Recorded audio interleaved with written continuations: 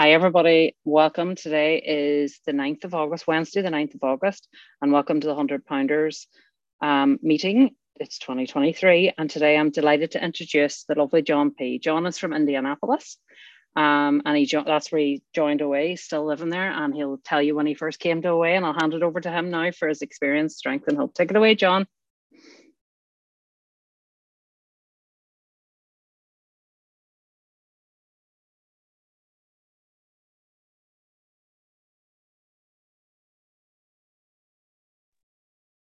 Yeah, can you hear me? Good. My name is John P. And like Rita said, I'm from Indianapolis, lived in Indiana all my life. Before I tell you about my story, I'd like to quote something from the big book that I think kind of frames the discussion, frames my long lead. This is page 124 of the big book. We grow by our willingness to face and rectify errors and convert them to assets. The alcoholic's past thus becomes the principal asset of the family and frequently is almost the only one. This painful past may be of infinite value to other families still struggling with their problem. Showing others who suffer how we were given help is the very thing which makes life seem so worthwhile to us now. Clinging to the thought that in God's hands, the dark past is the greatest possession you have, the key to life and happiness for others. With it, you can avert death and misery for them. I just want to point out that we are all saving lives by sharing our stories in these rooms. And I'm grateful for the opportunity to be able to do that. So let me qualify a little bit. My top weight before entering the rooms was 538 pounds. And Rita, I think you have my pictures. If you could put them up now, I'd appreciate that. Let me kind of curate them for you a little bit.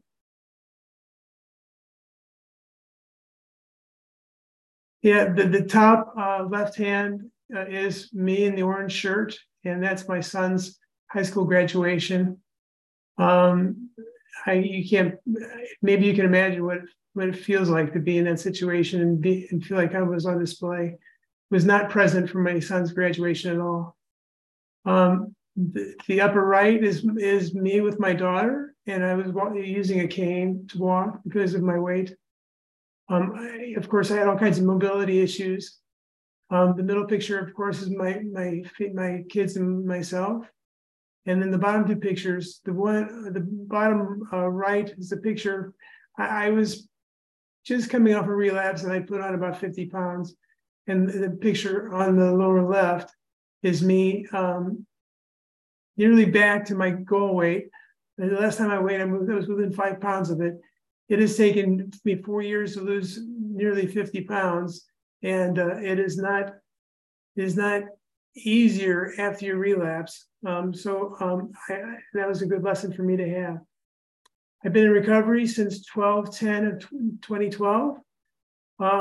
Like I said, I relapsed about 4 years ago, adding 50 pounds very quickly to my body, and I always tell people that relapse is part of my story. I know that's not the special focus here, but that is part of my story. And I really do the focus. What I like to do is I like to focus on my spirituality as it developed either before recovery and after recovery, because my connection to both my higher power and to other people in recovery has been the key to me maintaining my weight loss.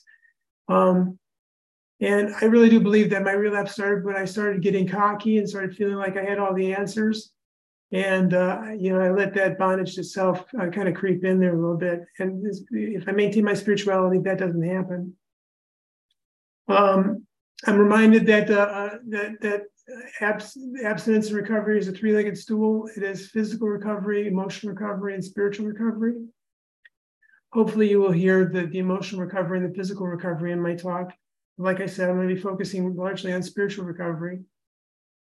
When I was a child, I had a weight problem. I don't know if you, in the school that you went to, for those of you in the U.S., be grammar schools or elementary schools, every year we get pictures taken, and I found a packet of pictures that my mom had collected from the time I was in kindergarten through 6th grade, and I can just see the progression of the illness start. It seeds there.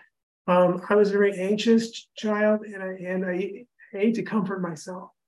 I'm sure you're probably familiar with the acronym HALTS, HALTS, which stands for hungry, angry, lonely, tired, and stressed. Other people add different meanings to that S part, but that kind of covered the spectrum for me. I could add a B to the end of that and say bored. Whenever I was uncomfortable with any situation, I was uncomfortable an awful lot. I turned to food as a way to be able to comfort myself. As I grew in weight and grew in size, I had family members who were concerned about me, friends, colleagues that I worked with. I remember one time my grandfather just said, "Why can't you put down the fork?" And I had a conversation with him for the longest time. This is before I even knew about recovery. I said, I felt like I ate like an alcoholic, and I did eat like an alcoholic. At the peak of my weight and the peak of my disease, I ate fast food maybe 6 times a day. I lived on sugar and caffeine. I would hide sweets throughout the house. I would take sweets from my kids, especially after like Halloween and that sort of thing. I would eat other people's food. I worked as a social worker and would observe families getting together as a part of the reunification process. Parents would bring pizza boxes and pizza and other foods, and I volunteered to clean up because I knew that I could eat the stuff in the car on the way home. I stole food from stores and from my boss. That's one of the amends I had to make. I hid food from others. I ate meals before my scheduled meals. That pre-dinner dinner, the after lunch snack. I've heard people say that in OA, they only ate one meal, and that was me. I started at 7 and didn't finish until midnight, and I ate through the day. I often measured and compared myself to other people, and often felt like I fell short. So and one of the things I'm really grateful for recovery is the body image, relationship, and sexuality book, because it has really kind of opened my eyes to the importance of self-worth and self-esteem that I lost as a part of being in my disease and in my addiction. The thing is, as time went by, I tried a lot of ways to be able to lose weight. I tried WW, I tried TOPS, I tried OptiFast, I tried AIDS candy. For those of you who remember that back in the 60s and early 70s. Slim Fast, I mean, any diet you can mention. I had some success with some of those, but I would always put the weight back on, plus some, and it just got to be this gripping yo-yo. I'm sure every single one of you can relate to the yo-yoing that happens a lot of times with compulsive overeaters. I would never consider myself bulimic or anorexic in any way, but there was a lot of restricting, and to get down to the weight. And then after I would get down to some kind of desirable weight, then I would go and celebrate again. There was really no change in the way that I ate. And so as time progressed and as my disease progressed and got worse, I would feel hopeless and helpless, and I just gave up trying. Those friends that came to me and talked to me even about OA and asked me to join them, I felt resentful and angry towards, because I felt like they didn't understand my life. They couldn't live my life. And as a result, I would often tell people to leave me alone and raise my middle finger to them to say that you have no right to tell me how to live my life. And I was just circling the drain, and they were just being concerned, but I couldn't hear it. I wasn't open-minded. I felt like I was terminally unique, which is, I think, a problem that a lot of us experience. As far as my spirituality, my relationship to God, I grew up in a Christian home. I grew up believing in the Christian God. We belonged to an organized church, and we believed as a family that God created miracles in your life, that He would do miraculous things if you prayed hard enough and you believed hard enough. And as a kid, being overweight, feeling unloved, unwanted, neglected, I desperately wanted God to remove that weight. And I prayed to him on several occasions, asking him to do that, and woke up the next day, being disappointed. The weight was still there, the eating was still there.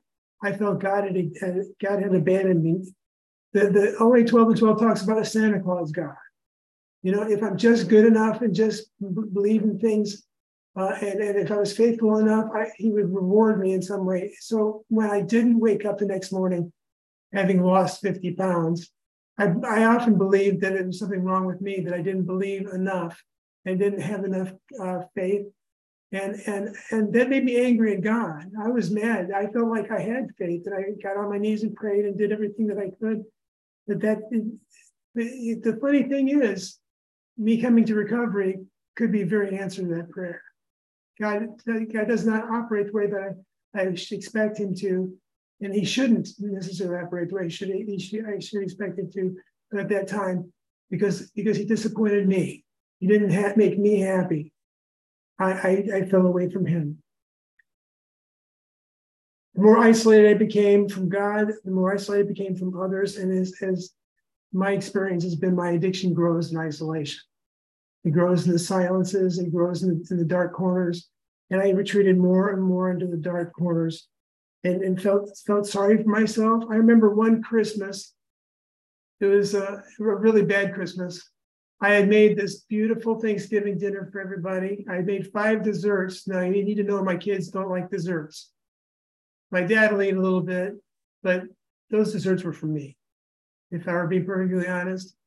But I made 5 desserts, and I did this wonderful display of food, and it gave wonderful gifts, and felt like I didn't get anything back. And I didn't sleep that whole night. I just felt so sorry for myself that I didn't think anybody loved me, anybody cared about me. If I died, it wouldn't matter to anyone. And from that point forward, I ate to commit suicide. I mean, there was no other way to be able to explain it. I didn't even try to stop. I just indulged my eating whenever I felt bad.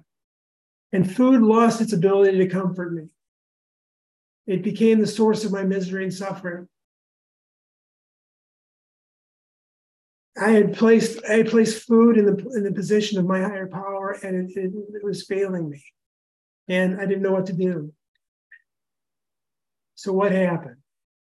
That was my life up until November of 2012. I developed a lot of health problems as a result of my disease. I had leg infections. I would have fungal infections that would grow in the folds of my skin, and that would cause cellulitis. I would end up having to go to the hospital for a week, being pumped full with antibiotics to combat the disease. And I'm very fortunate I didn't develop blood clots, but it's very dangerous. Those infections were very dangerous. I developed diabetes. I would have to take the insulin when I would go into the hospital, and I take oral medications outside, but diabetes was slowly killing me.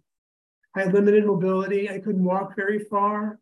If I would go to the store, I always had a scooter that I rode to be able to get my groceries. I used my kids as my legs to be able to go get things for me.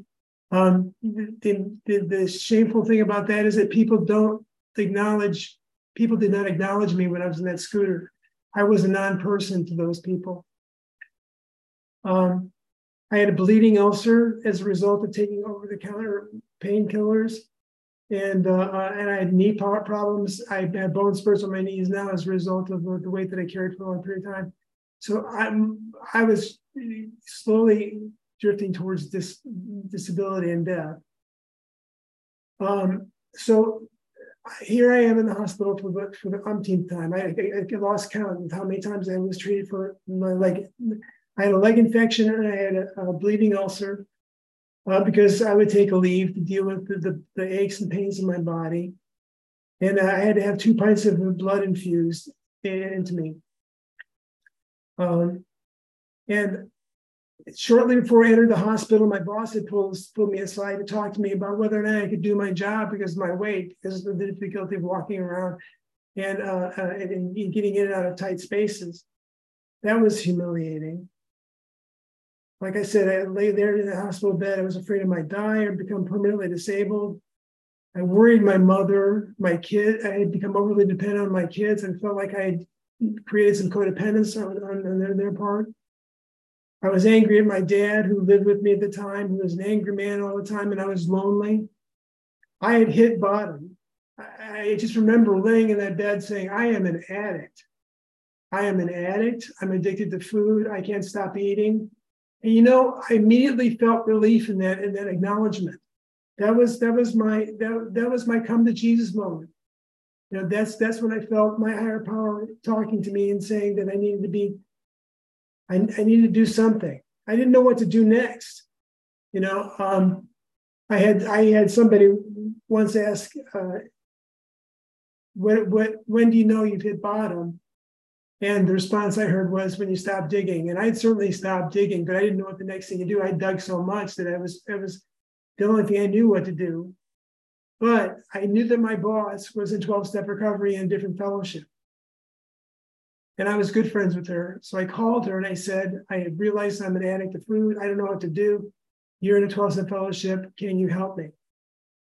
She called somebody that she knew that was married to somebody in OA, and that he asked his wife to contact a man in OA who called me in the hospital. And for the next 3 weeks, before I'd even gone to my first meeting.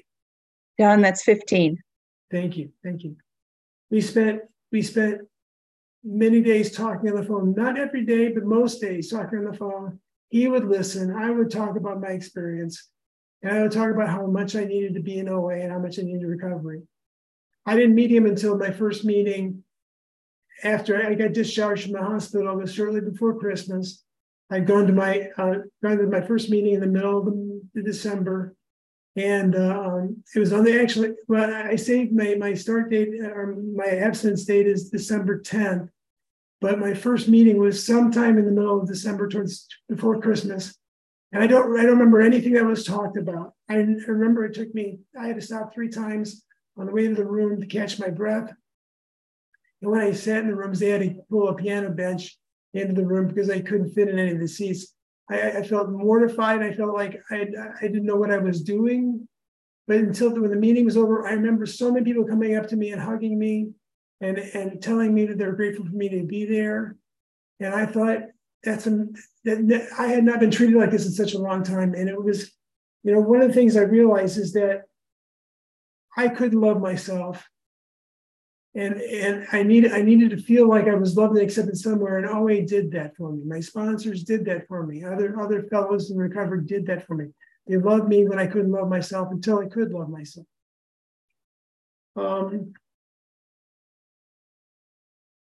So what about my relationship to my higher power? I really feel like that the way that I came into OA was the higher powered thing. However, in the 12 and 12, it says, some of us walked out of our first meeting when we heard the 3-letter word mentioned and didn't return until years of more compulsive eating had made us desperate. That's from page, the 12 and 12. I don't have the page number here.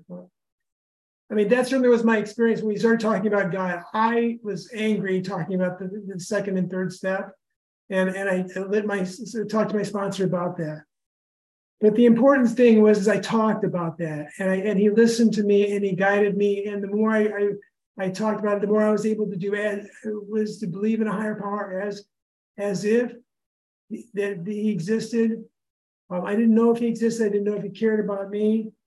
But I had a sponsor once tell me, and I think this is from the big book, Open-mindedness is the beginning of spirituality. I had to open my mind, and I realized I need to be teachable. My best thinking had gotten me into the hospital. It got me nearly killed me, and I needed to be humble, and I needed to have an open mind about that. So my next experience with my higher power in the room is God in the skin.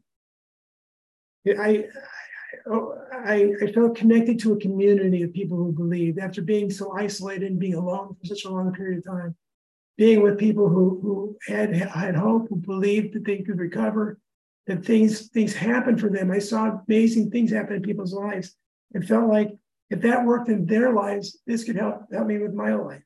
I no longer felt that things wouldn't work for me. I worked the steps as a path to connecting to my higher power and working my recovery. And I continue to work the steps. The steps are an invaluable tool for me to be able to connect to my spirituality. If I'm not working the steps, I'm not doing a very good job of working my program, and my chances of relapse and letting go of what God has given me so far is highly possible.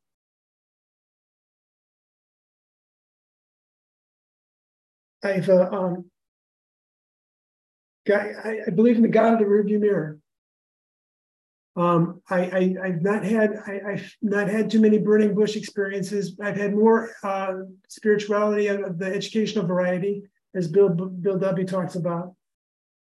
But I have had so many things happen to me that have been unexplained and that have worked out in the ways that I didn't expect or worked out for my benefit, that I can't doubt that there is a power or force or something in the universe that has been there for me. And that if I tap into that power helps me to recover. I had to quit the debating society. The 12 and 12 says on page 13, and it meant we were free to set aside theological arguments and examine the idea of spiritual power in light of our own desperate need and the need for help in our lives. I'm sorry, I didn't read that very well. Let me read that again. It meant we were free to set aside theological arguments and examine the idea of spiritual power in light of our own desperate need for help in our lives.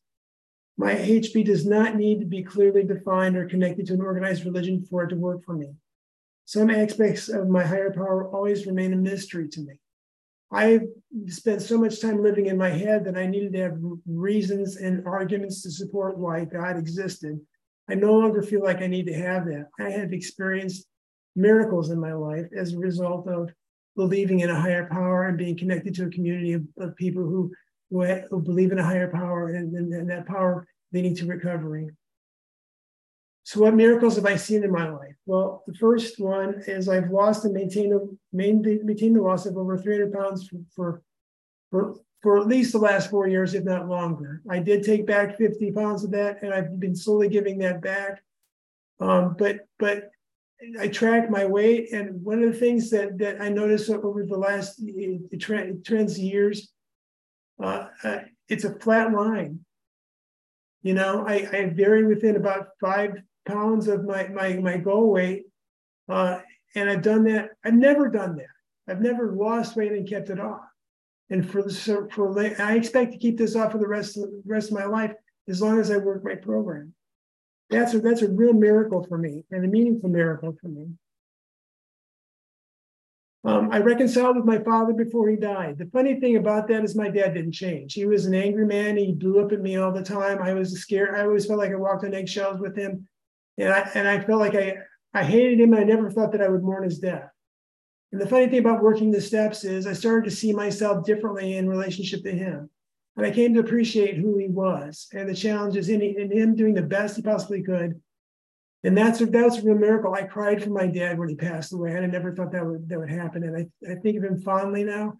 I think of the things that he's done for me that were very positive things, and I'm grateful for that. I reconciled with my first wife.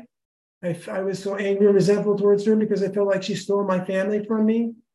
And this was a result of working the 4-step, realizing my part, and being able to admit to her and to seek her forgiveness for the things that I'd done to her in our marriage. It restored my relationship to my children. One of the things that happened before I entered recovery is my son sat down. He was of college age, getting ready to go graduate high school and go into college.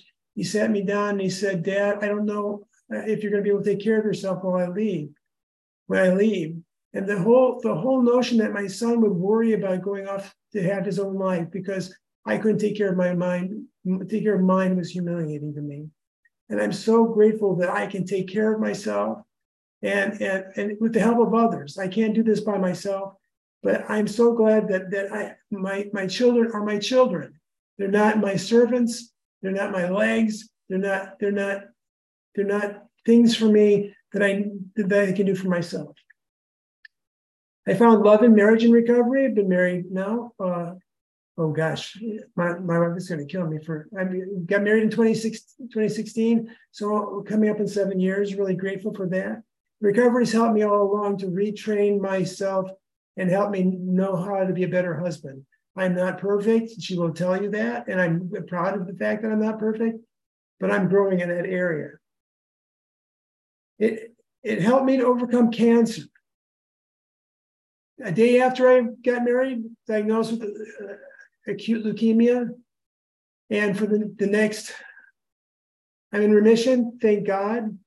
But during the time I received chemotherapy in the hospital, people would come and visit me. People would pray for me. We would have meetings in my room as a result. If I couldn't get to a meeting outside, people would bring meetings into our room. It was so funny to see 15 people sitting around us, a cramped little hospital room, and the nurses not bothering us, knowing exactly what's going on in that room. It was such a dear and sweet thing for people to do for me. Within the last 4 years, I've been diagnosed with Parkinson's disease, and that's been a real struggle for me. But recovery has helped me to be able to deal with my limitations and to know that my life still has meaning and I still have purpose, even though I can't do the things that I normally could do before. I know on 2 occasions, OA and recovery have saved my life. It saved my life. That's 5 minutes. Thank you. It saved my life when I lost the weight the first time, and I entered into a coma as a result of my chemotherapy treatment, and it saved my life there, because if I had weighed 500 pounds, I definitely would have died. But OA and recovery continue to help me save my life on a daily basis. I can't keep my recovery unless I give it away. What the big book says on page 85 is that the fitness of my spiritual, it is easy to let up on our spiritual program of action and rest on our laurels. We are headed for trouble if we do. For alcohol, food is a subtle foe. We are not cured of alcoholism, compulsive overeating. What we have is a daily reprieve contingent on the maintenance of our spiritual condition. Every day is a day where we must carry the vision of God's will into all of our activities. I'm so grateful that I have a spiritual program that helps me keeps me on track. If I don't maintain that spiritual program, I don't maintain my recovery. It's the first thing to go, and sometimes the last thing for me to develop. And it is a lesson for me to know that my higher power is still there. Our very lives as ex-problem drinkers depend upon our constant thought of others and how we may help meet their needs. That's from the big book, page 20. Service is in sharing my story, and even doing things like putting away chairs or helping to host a virtual meeting, all help me focus on my recovery. It helps me stay humble, helps me to be the person that my God, my higher power wants me to be. I offer to do service to help save the lives of others. I remember doing a talk for another meeting, and somebody said in the comments that they had found hope that day. That was thrilling to me, that if I can give somebody hope through sharing my story, that recovery and miracles can happen in their lives. I'm grateful for that. The last thing I'd like to do to end my talk is to recite the 3rd step prayer, because it sums up exactly how I feel about my spirituality. God, I offer myself to thee, to build with me and to do with me as thou wilt. Relieve me of the bondage of self, that I may better do thy will. Take away my difficulties, that victory over them may bear witness to those who I would help of thy power, thy love, and thy way of life. May I do thy will always. Amen. Thank you again for letting me share my story with you. I'm so grateful to be here. And with that, I'll pass. Oh, John, thank you for that message of depth and weight. I'm just going to read a little bit out of the big book as well. On page 288, it's a story called The Missing Link. It says, it wasn't easy, and it has never been easy, but it gets so much better. Since that first meeting, my life has completely changed. 3 months into the program, I started college. While many of my college classmates were experimenting with alcohol for the first time, I was off at meetings and AA get-togethers, becoming active in service work and developing relations with God, family, friends, and loved ones. I rarely thought twice about this. It was what I wanted and needed to do. Over the last 7 years, nearly everything I thought I could not stay sober through has happened. Indeed, sobriety and life are full of ups and downs.